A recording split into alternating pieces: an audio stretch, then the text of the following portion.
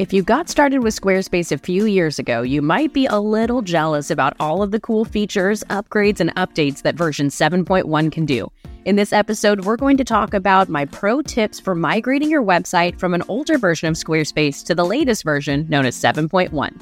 Welcome to Think Inside the Square, a podcast full of quick tips and tricks that will help you create a Squarespace website that you're proud of.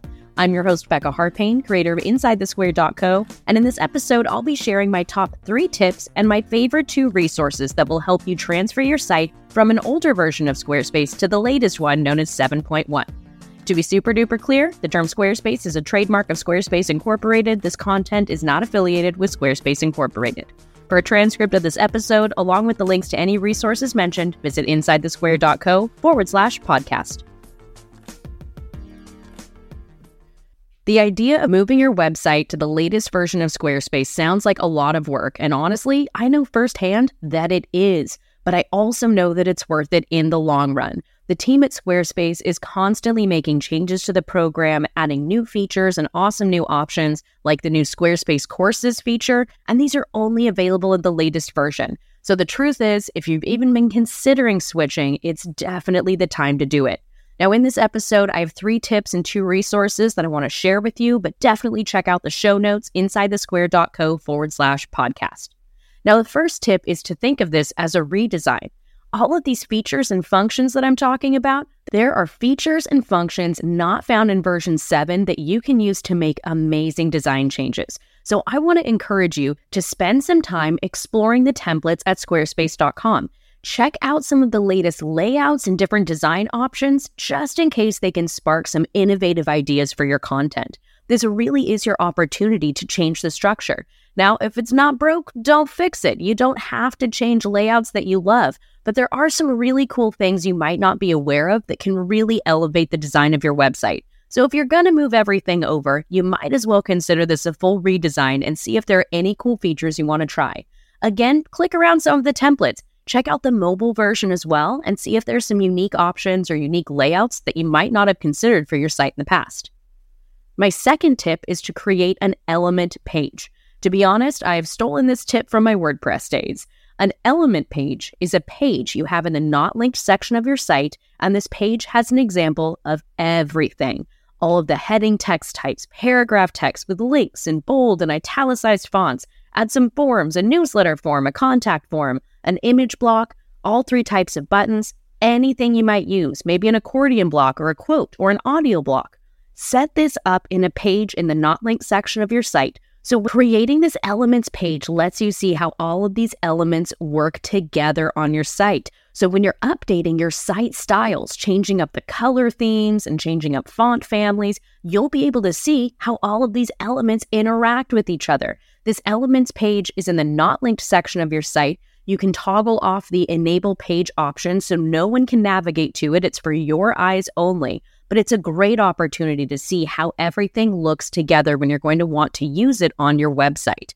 Again, in version 7.1, you're going to find these options for color themes and font options, things that you never had access to before in older versions of Squarespace.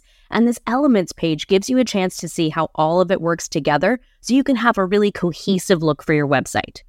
All right, my third tip is to create your own template. In version 7.1, we have the ability to save a page section. Now, these page sections can be referenced when you're building other content on your site, so you can literally make your own template.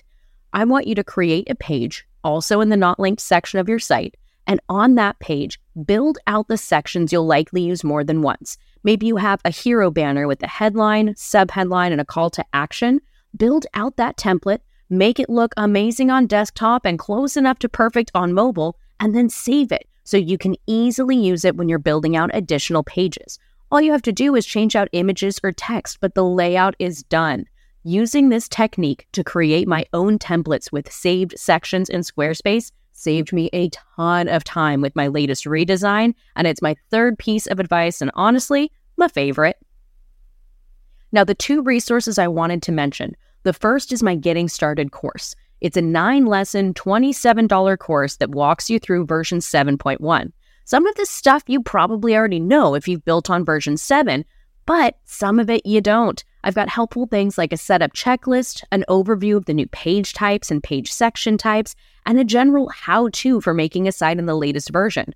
I also updated it to cover the new menu structure. In August 2023, we got a huge change to where things are inside your website menu. Things like how to add custom CSS, how to access the favicon or your other site settings. I have a whole video overview that walks you through where all of this stuff is. So again, that's my Getting Started course, and you can find it at insidethesquare.co/start. That's insidethesquare.co/start. Now, the second resource I wanted to mention is one of my favorites that I'm actually using right now for my own blog redesign, my website workbook. I created this Notion database that I use to keep track of literally everything about my site. Everything from my color themes and font families to my custom codes and product listings, the categories and tags for my blog posts, where my social share images are. You get the idea. It's literally everything. Now, this Notion doc I built out as a template so you can grab a copy of it and use it for any website project you create. It will help you keep track of everything about your website in one place. You can grab a copy at insidethesquare.co/workbook. That's insidethesquare.co/workbook. All right, let's recap this really quick. My top 3 tips. Number 1, think of it as a redesign. Check out the templates at squarespace.com and see if there are any creative layouts or new features that you might not have considered when creating your website on the older version of Squarespace. This is your chance to redesign it, so spend a little bit of time to see if you have any innovative ideas for your content creation. The second tip is to create an element page, a page in the not linked section of your site that has all types of headings, text, paragraph text, image blocks, button blocks, everything set up on one page. So when you're working in your site styles menu, you can really create a cohesive look for all of the types of content blocks that you'll use on your site. My third piece of advice is to create your own templates. Create a page in the not linked section of your site and design page sections that you're going to use more than once. Once it's close enough to perfect for desktop and mobile, save those sections and use them when building out the actual pages of your site. Build your own template, so all you have to do is swap out images and text. They'll be perfectly designed and save you a ton of time. Now, the 2 resources I mentioned, the first is my Getting Started course, a 9-lesson overview that walks you through the setup and settings, available in version 7.1. You can find it at insidethesquare.co/start. And the second resource was my website workbook, this Notion database that I built to keep track of everything about my Squarespace website. You can get a copy at insidethesquare.co/workbook.